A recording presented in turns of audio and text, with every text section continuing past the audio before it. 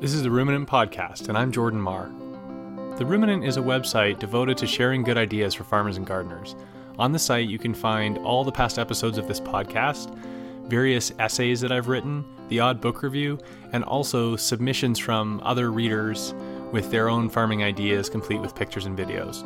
There's a ton on there that I think you'll like, and I hope you'll check it out. That's at theruminant.ca. You can also chat with me, editor at theruminant.ca, or at Ruminant Blog on Twitter. You can also find us on Facebook. All right, let's do a show. Hi, folks. It's going to be a quick intro this week because it's real busy on the farm. This week's guest is Randy Cutler, who is a gentleman that I encountered out at the Moses Organic Conference in Wisconsin. He's an expert on fencing and had given a presentation at the conference that I missed.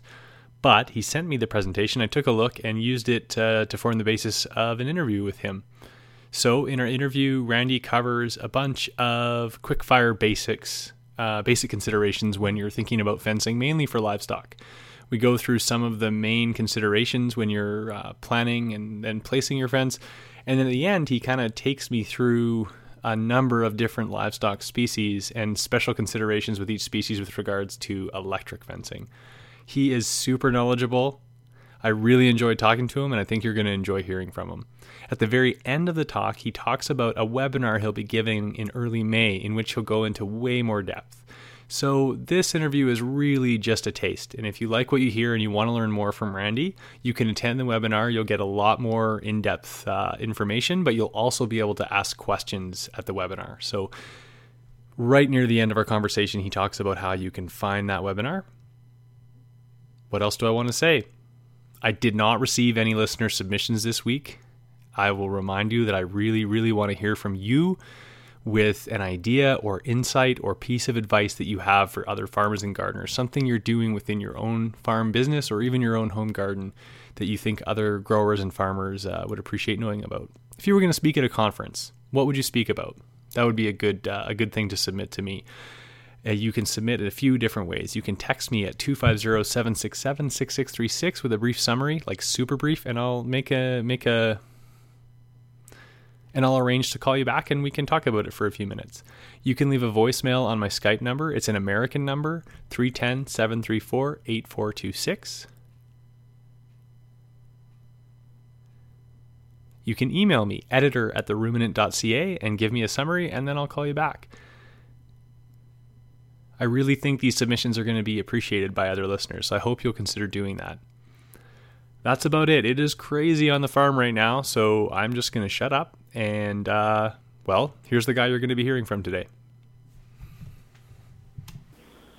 Hello, I'm Randy Cutler from Melodor, Wisconsin. I was born and raised on this farm, born in 1950. Been farming all my life. I have a degree in agriculture education.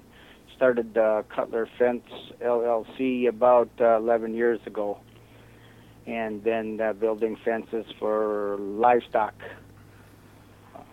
all over the state of Wisconsin and some UP, Upper Peninsula. Randy Cutler, welcome to the Ruminant Podcast. Thanks so much for joining me. Thanks for having me. So I think I'll just start from a slide earlier in your presentation, Randy. I noticed that you bought your farm in about 1976, and on your presentation you mentioned you inherited bad fences. So what did you mean by that? Well, this farm was established in about the 20s or 30s, and my father had farmed here, raised dairy cattle, but in 1956, they had an auction and quit raising dairy cattle, so the fence has kind of deteriorated since then, and I took over, what would that be, 20 years later. So I had to really start over, basically. And so did you figure out a good solution right away, or did you make some mistakes as you tried to improve your fencing situation? No, I made plenty of mistakes, that's for sure. I used barbed wire, and I used different types of, tried to do some different types of electric fencing, and I was introduced to a fence company and started using some of their products.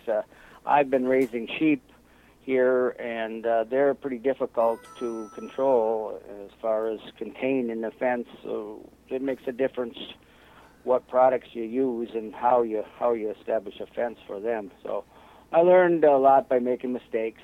Okay, so Randy, years later, after you improved your own fences, you kept farming, you eventually started a fence company. So you've come to be quite an expert in fencing. And I think before I get you to take us through aspects of your presentation, I'm just wondering, are there any really common mistakes people make with regard when it comes time to put in fencing or to solve their fencing problem? Yeah, I think the most common mistake people make is improper corners. By not bracing their corners, not digging them in deep enough, not making a sturdy corner or braced corner. That's the first mistake. And then there's a couple other mistakes you make if you're using electric fence by having things too rigid and having too many posts and using any steel product within an electric fence. That's the most common errors that I see people make. And why do people choose steel so often when doing electric? I don't know. There's a lot of good options other than steel. I think mostly it's just not understanding how electric fences work, and not realizing that a steel T-post really is a ground rod, and most of their troubles occur when the electricity goes through the steel T-post into the ground, and then they get low voltage or no respect. Right. Not much of a mental barrier at that point. Right. So, and it's just thinking about it, it seems to me, Randy, that, I can just see how so many fencing projects go wrong, both because there's seems to be a real knowledge and skill to putting in a fence properly and choosing the materials and all that, but also it just seems to me like a real candidate for cheaping out on. Because there's so many options, you must see lots of people who simply don't want to spend enough, and ultimately over time, I would think spend a lot more dealing with all kinds of problems because they haven't put the right fencing in. Right, that's exactly right. There's a lot of different materials out there, and when you purchase material especially for electric fencing and for physical barriers, you need to pick something that's going to last at least 10 years or longer. A wood post that'll last 20 to 30 years. A type of coating on the steel wire that will last up to 30 years. Plastic insulators that won't break down from the sun and will last at least 5 to 10 years. And the type of wire you use, and the coating on the wire makes a big difference in the length or the longevity of the materials, and the ease to work with as well. All right, so I've thought of two follow-up questions after that. The first is, I'm asking you to generalize here, but is there like a price if you're dealing with livestock? Is there a price per foot of fencing below which you just would recommend people stay above? Just because, what's the cheapest per foot price someone could spend if they expect to manage their livestock properly? Well, pricing per foot is difficult to estimate because if you're fencing 160 acres square, it's going to be a lot less price per foot than if you have 4 or 5 acres in a long rectangle. But generally speaking, if you have a square 40, pricing by the foot for a 4-wire high tensile electric fence should cost you around $1 a foot or less. If you're using barbed wire, it should be about $1.50 a foot. If you're using woven wire, it should be about $2.25 a foot. Okay. So that's kind of some typical costs for a square 40. Every time you put in a corner or you stop and you start, you're going to add about $100 to the cost of the fence, plus the gate. And I guess that's an important point. If someone has the option of the shape they ultimately choose for their fenced-in area, hey, the less corners and turns and everything, the cheaper it's going to be. Exactly. People ask me all the time, what does it cost? How much will my fence cost? I have 10 acres or I have 20 acres. And I have to ask them, well, what's the design or what's the shape? If it's a square, I can calculate the number of feet around, but if it's a rectangle, I can't calculate it until I see the design. So I request that the customer then sends me at least a drawing or a design of his fence, so then I can calculate where the corners are. And I also need to know where he's locating the gates, so that I can then determine the stop and the start at each gate. And it makes a difference if the gate is in the corner or in the middle. And all that is essential in order to make an accurate estimate for the cost. Okay. And another question I thought of when you were talking about thinking about materials that'll last over time. I'm a farmer who's currently farming on a lease. It's irrelevant because I'm certainly not livestock farming, but I know there are lots of farmers, young farmers, who are facing short-term tenure. They don't know if they're going to be on the land a long time. I can even think of a couple colleagues who want to raise livestock on a lease and they don't have long-term security on the land. If they've got to do some fencing, what would you recommend to people like that where it may not, they're going to have to spend extra for those materials to last a long time, and they may not be able to take the fence with them, and they may not be cost effective for them to invest. Are there fencing options for people like that? Yes, there are. I would recommend for someone who's starting out with some rented property to use some portable fencing to start with. It's always nice to have some restricted area where you have hard fencing, physical barrier, a portion where you can lock them in, a barn or a building or a yard. That's always really the best. But I find that those people who start out with polywire, portable fencing, teach their livestock the respect to portable fencing, they become a lot better at rotational grazing.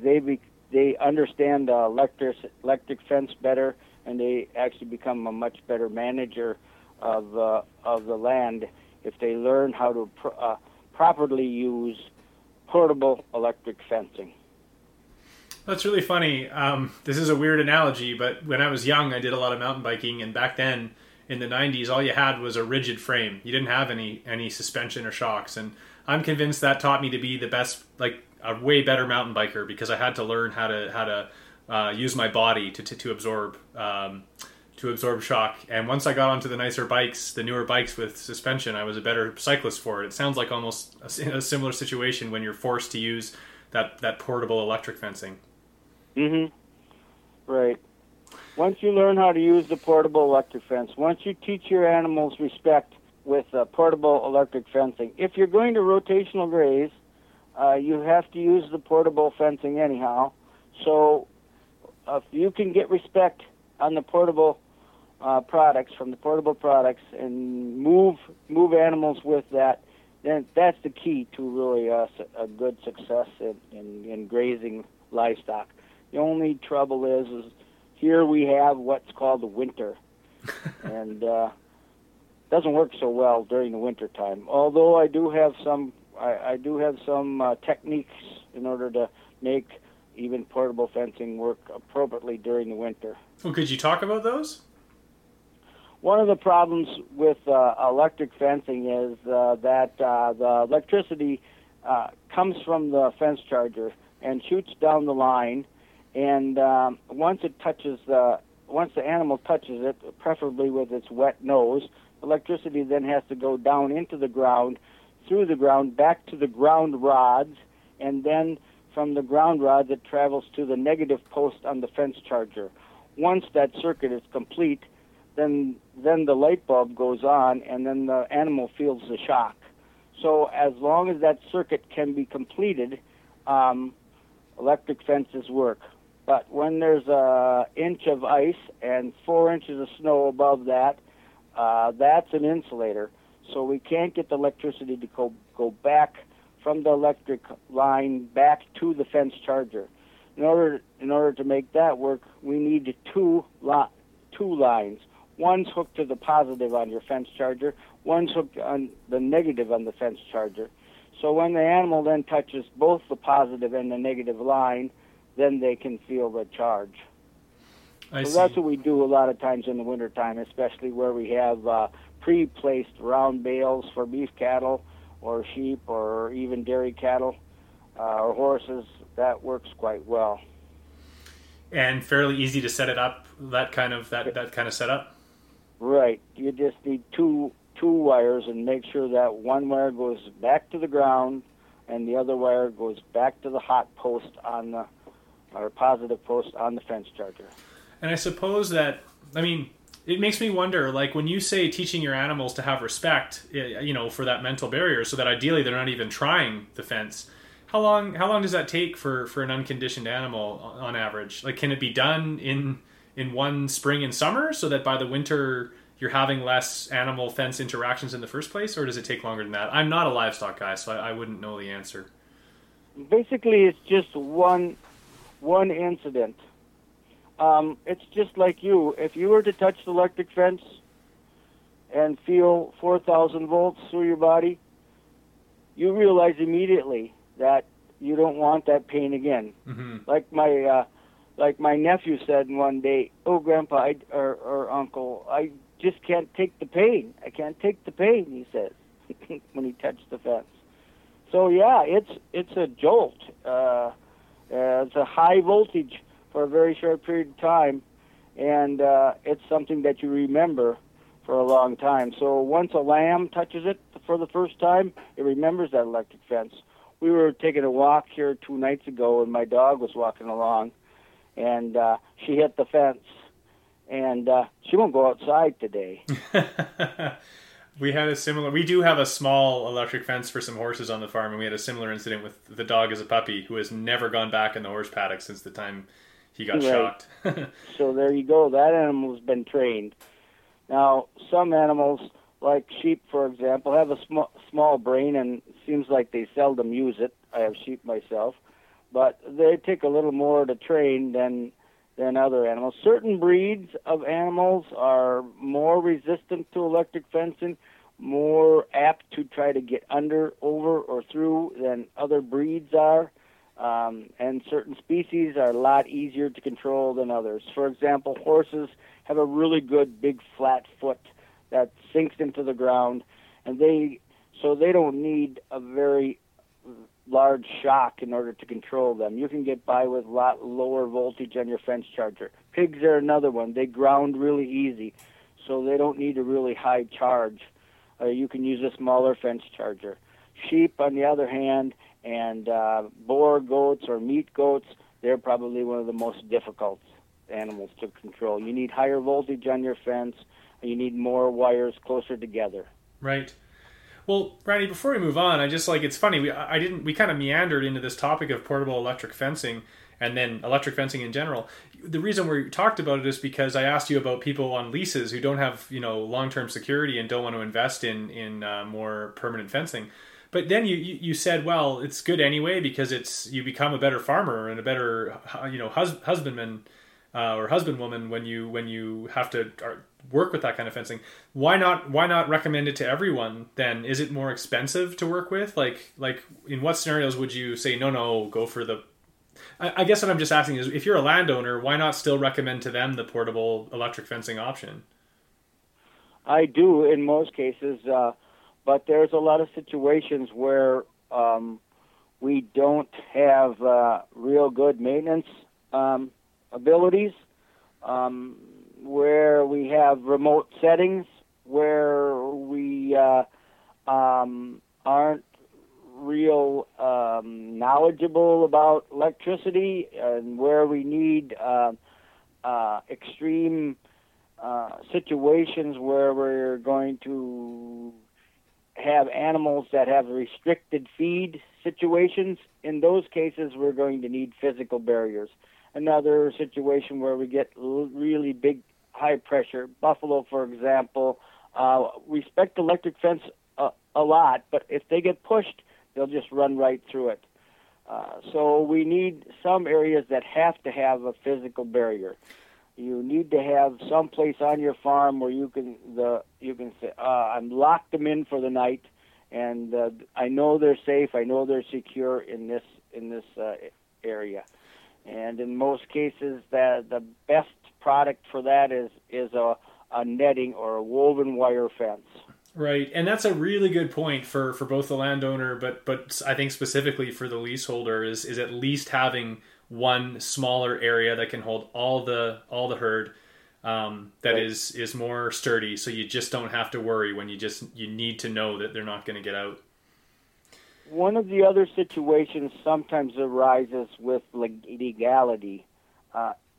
Most townships, villages, counties, even states have different rules for fencing. And if your livestock are on the road or get hit by a vehicle, sometimes lawsuits can occur if you don't have what's called a legal fence.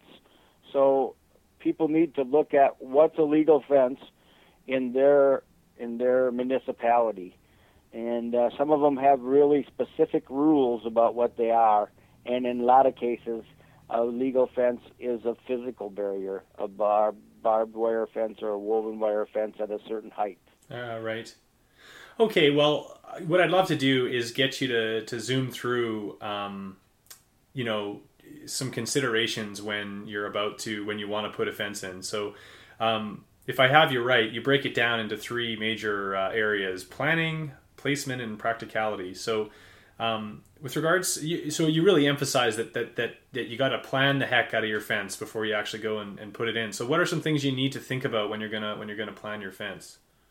Okay, first of all, you have to consider the species. So, what species are you going to keep? And are you thinking about multiple species? It's certainly a lot different fence for boar goats than it is for pigs, or it is for poultry, or it is for horses. So if you're going to keep horses, goats, sheep, and pigs, then you have to have the ultimate fence that has all of the things that meet the criteria to keep all those animals in. The other thing to consider is, in some cases, and around here, you have predators that are going to maybe attack your livestock, so you may need to do something about protection for predators. So that's another thing to consider. The next thing to consider is your the lay of the land, your topography, and where the water runs, where the dips and hills are, the contour, and how you want to maintain that fence on the contour. What kind of maintenance is going to be involved in a fence that's maybe has a lot of ups and downs. If you can kind of get on the ridge or in areas like that. And then, of course, when you're along the road, you need to consider the legality of it. If you're along a county road and right of way, and you need to make sure that you're away from the right of way, and what your municipality's rules are as far as where a fence can be placed along the road. Also, the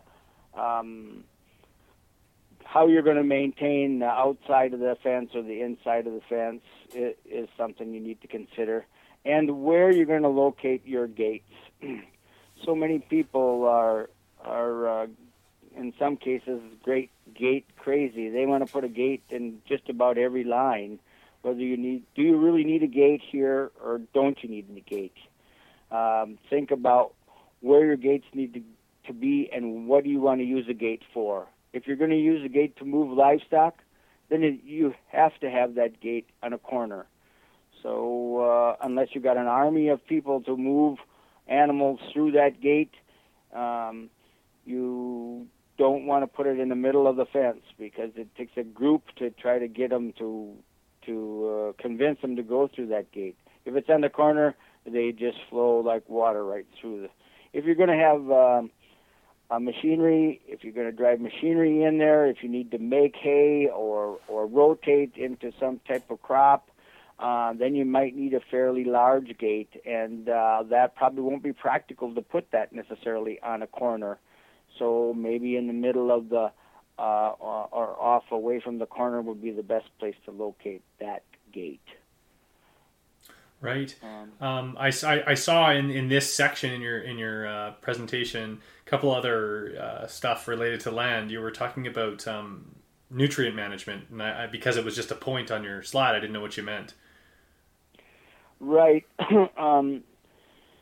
I'm kind of a stickler for nutrient management here. We're doing several things on our farm to try to contain nutrients here on our farm and not let them run down to the creek and down through to the Mississippi.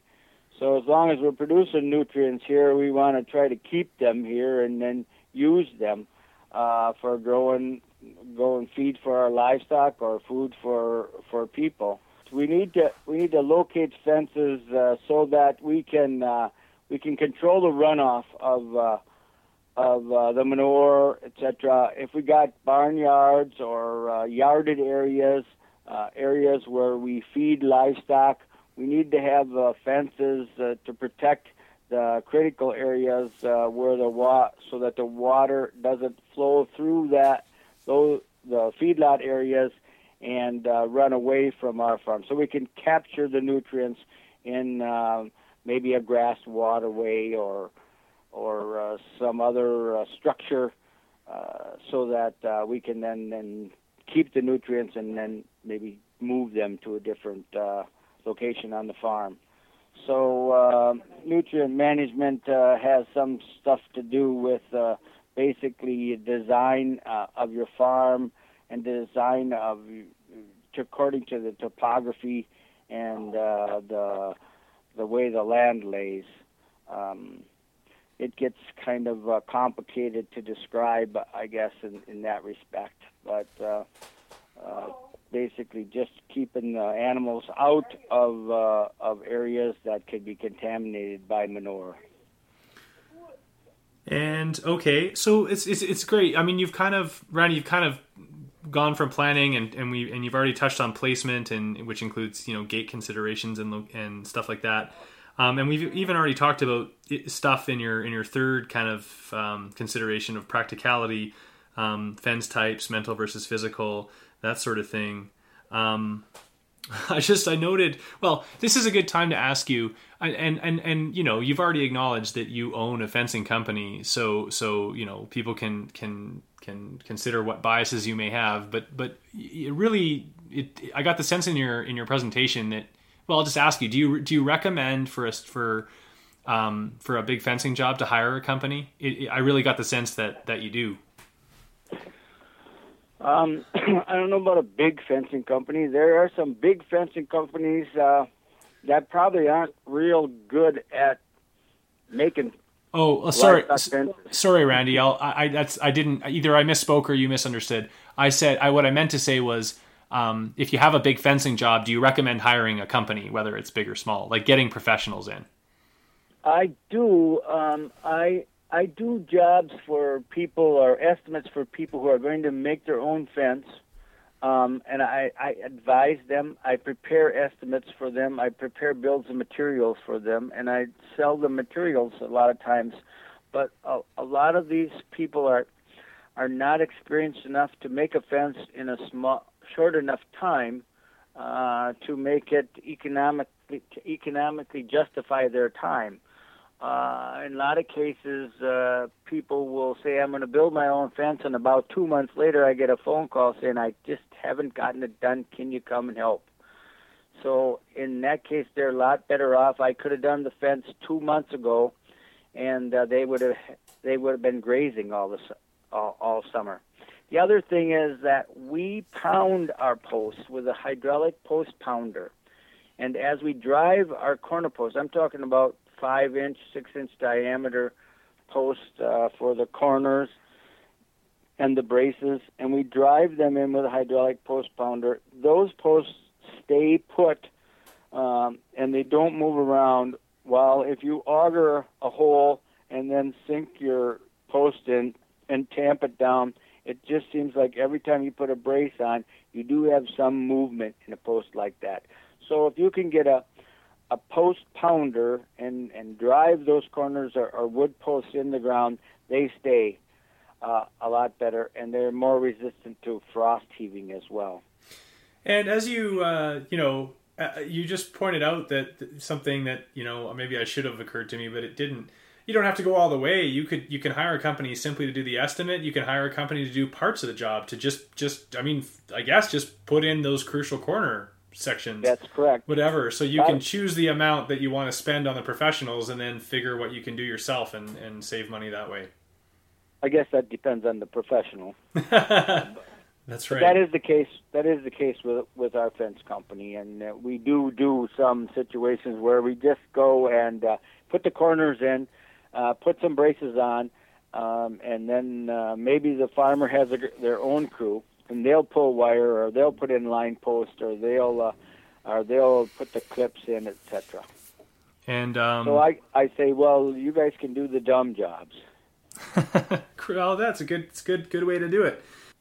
And I suppose another reason it doesn't hurt to get an estimate anyway for a job is because I just get the sense with all the options that were covered in your presentation that there are probably many fencing options that a lot of people aren't even aware of when they're planning their fence, and that a professional can at least make them aware of some of those approaches. Right. One example of that is the different types of woven wire.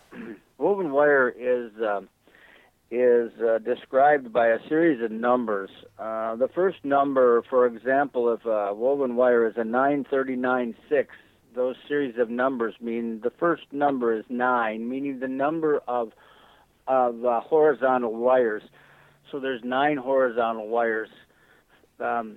939.6. So the second number is 39. That's the number of inches in height of the woven wire, 39 inches.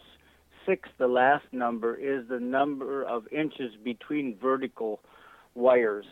So you need to look at the woven wire to see what kind of product you have. Right, that's a great example. It's something I didn't know about. And then there's 12-gauge wire, there's 14-gauge wire, there's different gauges, different diameter. The lower the number of the gauge, the thicker the wire. And then there's the tensile strength. The higher the tensile strength, the harder it is for the wire to be pulled apart. And most of the wire just about all of the wire that we use today is what's called high tensile wire. Either the woven wire is high tensile, the barbed wire is high tensile, and the smooth electric wire is high tensile. And that wire is a lot stronger, lasts longer. Then the other thing is the coating on the wire. You need to make sure that the wire is coated, and I recommend a Class 3 galvanized versus a Class 1 galvanized. And you can then look at those things, the coating on the wire, the thickness of the wire, the number of strands, and all that's going to determine the cost of the wire itself. So some people say, oh, I went to the farm store and that roll of wire is only like $125 and you're charging $200. So you got to compare apples to apples. Well, generally speaking, then, where is a good place? If it, I imagine the best place is not the hardware store or the farm store. Where do people get, the best deal they're going to get on quality wire fencing and other types of fencing? I would recommend researching some of the fence companies, the fence supply companies, first of all. There's several good quality companies that have very good catalogs that are quite educational. Can I mention a few? Yeah, why not? Sure. Gallagher is probably one of the world's largest as far as electrical fence products go. They got a lot of experience with electric fence. So Gallagher North America is a place to look for electric fence. Premier Fence Company out of Iowa has a wonderful catalog and very, very good descriptions of all of the different products that they sell. They're probably the premier company as far as netting goes, portable electric netting. And Ken Cove is another national company that has a real good catalog, does a good job of showing you different materials for building your own fences. So I'd recommend looking at those websites to start with.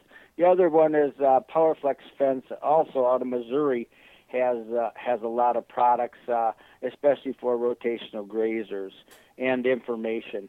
And they then evaluate those different products and tell you the differences in the products, what makes them different from each other, and why they're priced the way they're priced. And also, all those companies do have websites and information that you can look at in order to determine what kind of products are going to be best for you.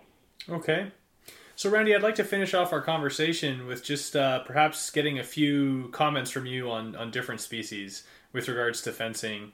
Does that sound all right? Yes. Okay. Sure. So I'm just going to start with sheep. Can you give can you give some advice, just some general advice that is general advice about sheep, but specific to sheep with regards to fencing? Okay, let's start with sheep. I've raised sheep all my life here, and several different breeds of sheep. So some sheep are, like I said before, some sheep may be a little bit more difficult to control than others. But if you look at a sheep while it walks through the pasture, its head is down, and as it walks, its head is down. And when it gets to a fence, what it's gonna do, it's gonna go under. So we have to have our wires close to the ground when we're talking about sheep. 2 inches, 3 inches from the ground. Now, with a woven wire or a barbed wire, you can go with 8 barbs or a woven wire. With electric fence, you need to be about 8 to 10 inches off the ground. Posts need to be fairly close together with electric fence in order to keep it 8 to 10 inches off the ground, probably 20 to 30 feet apart with electric fence. With a high tensile woven wire or barbed wire, they need to be about 16 to 18 feet apart for sheep. And your top wire can be as low as 36 inches for sheep, because generally they don't really jump over a lot. And if you have a sheep that jumps over 36 inches, it's probably going to jump over 42 and 48, so that I'd recommend that you eat that one. Good. Okay. It's the same situation with goats, only it's a little more critical. Goats are very intelligent, and dairy goats are a little bit easier to take care of than meat goats. They respect the fence fairly well, especially your traditional dairy breeds. But when it gets to your Spanish goats or goats from the south or Boer goats, the meat type goats, they're going to challenge the fence all the time. So if you have an electric fence, you need to have high voltage on that, and you need to have a fence that's not only 8 inches off the ground, but 48 inches on the top. And if you have a woven wire, it's probably best to have an offset electric on the inside to keep them off from the fence. They'll try to even climb up the fence. So goats are the biggest challenge. Horses are very easy. Horses can get by with 1 hot wire or 2 hot wires without any trouble. Some horses, you can turn the fence off for half the year and they're not even going to bother it. So you can kind of have an on your honor fence for a horse, it seems. They're about the simplest to control as they get. Although the thing about horses is they move fast. They don't think a lot before they get to a fence, so they do get in trouble a lot with electric fence, and so most companies don't recommend a smooth high tensile wire. They recommend what's called a horse safe fence, or a netting fence where they can't get their foot stuck in between, or an electric fence that's much more visible.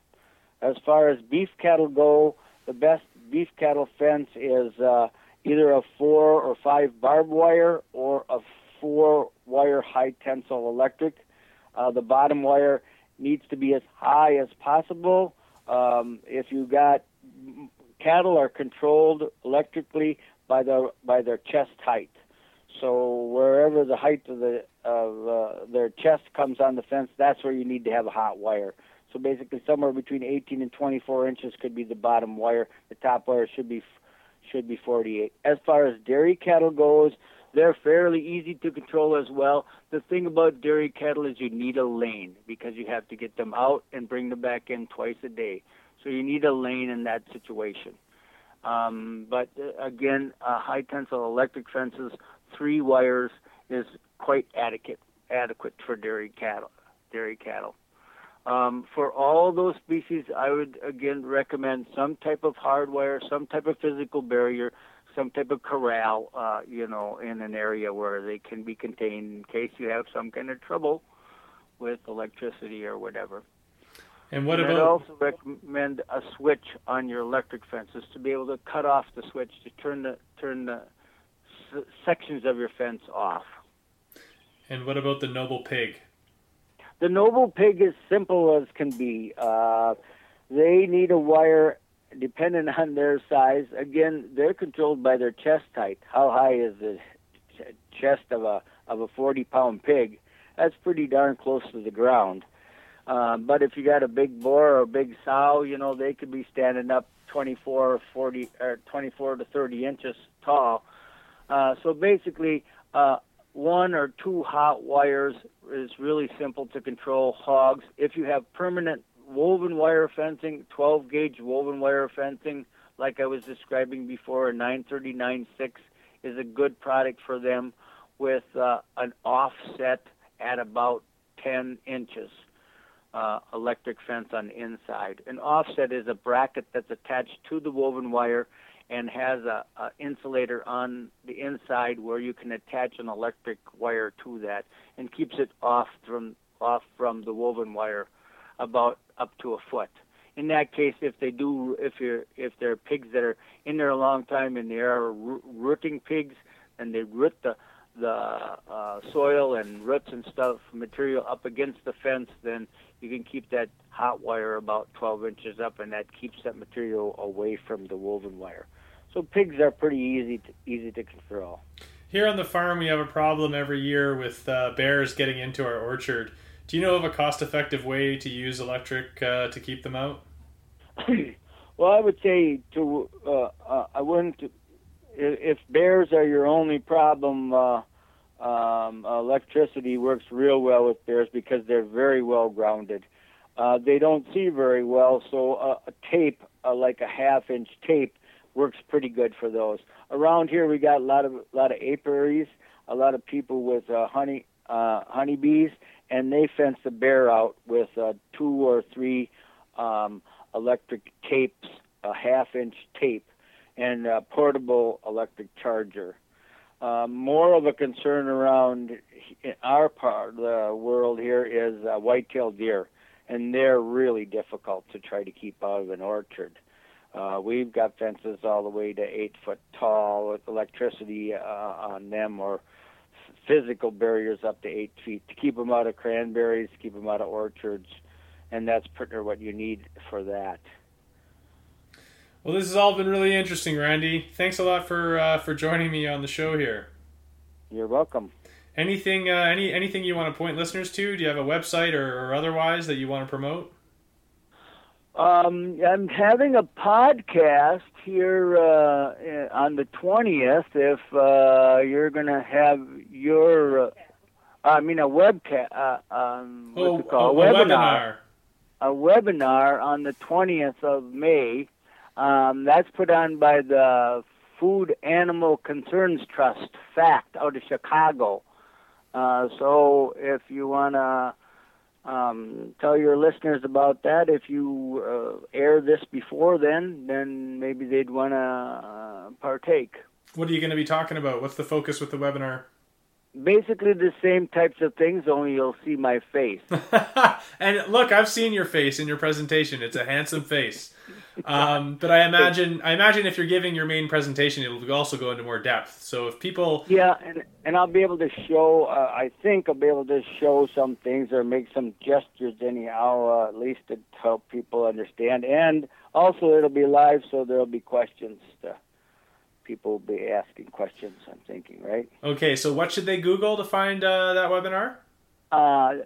Food Animal Concerns Trust. FACT. Okay. FACT. Thanks again. You're welcome. Thanks for having me. All right, so Food Animal Concerns Trust. If you want to Google this webinar that Randy's going to be giving later in May. I hope you enjoyed that. And I hope you'll consider, beyond the ongoing request to send me submissions, send me an email. Let me know what you think of the podcast. It's I got a decent listenership going, but it's still small enough that I don't hear from people very often, and I sure would appreciate it. Let me know what I'm doing right. Let me know what I'm doing wrong, what you'd like to see done differently. But I'm doing this because I really just want to be part of the larger farming community. So if you have at all an inkling to reach out and say hi, please do so. I'd love to hear from you. editor@theruminant.ca. Next week, I'm going to be having a gentleman from Australia called Colin Seiss on the podcast. He presented some fascinating material at Permaculture Voices 2 in San Diego, all about a truly no-till system of agriculture that doesn't generally involve herbicides. He's got a really fascinating set of systems to do what he does on a multiple thousands of acre ranch in Australia, and it's a really cool story. So you can look forward to that. And thanks for listening, folks. Have a great week. Would we live in a place that don't want us, a place that is trying to bleed us dry?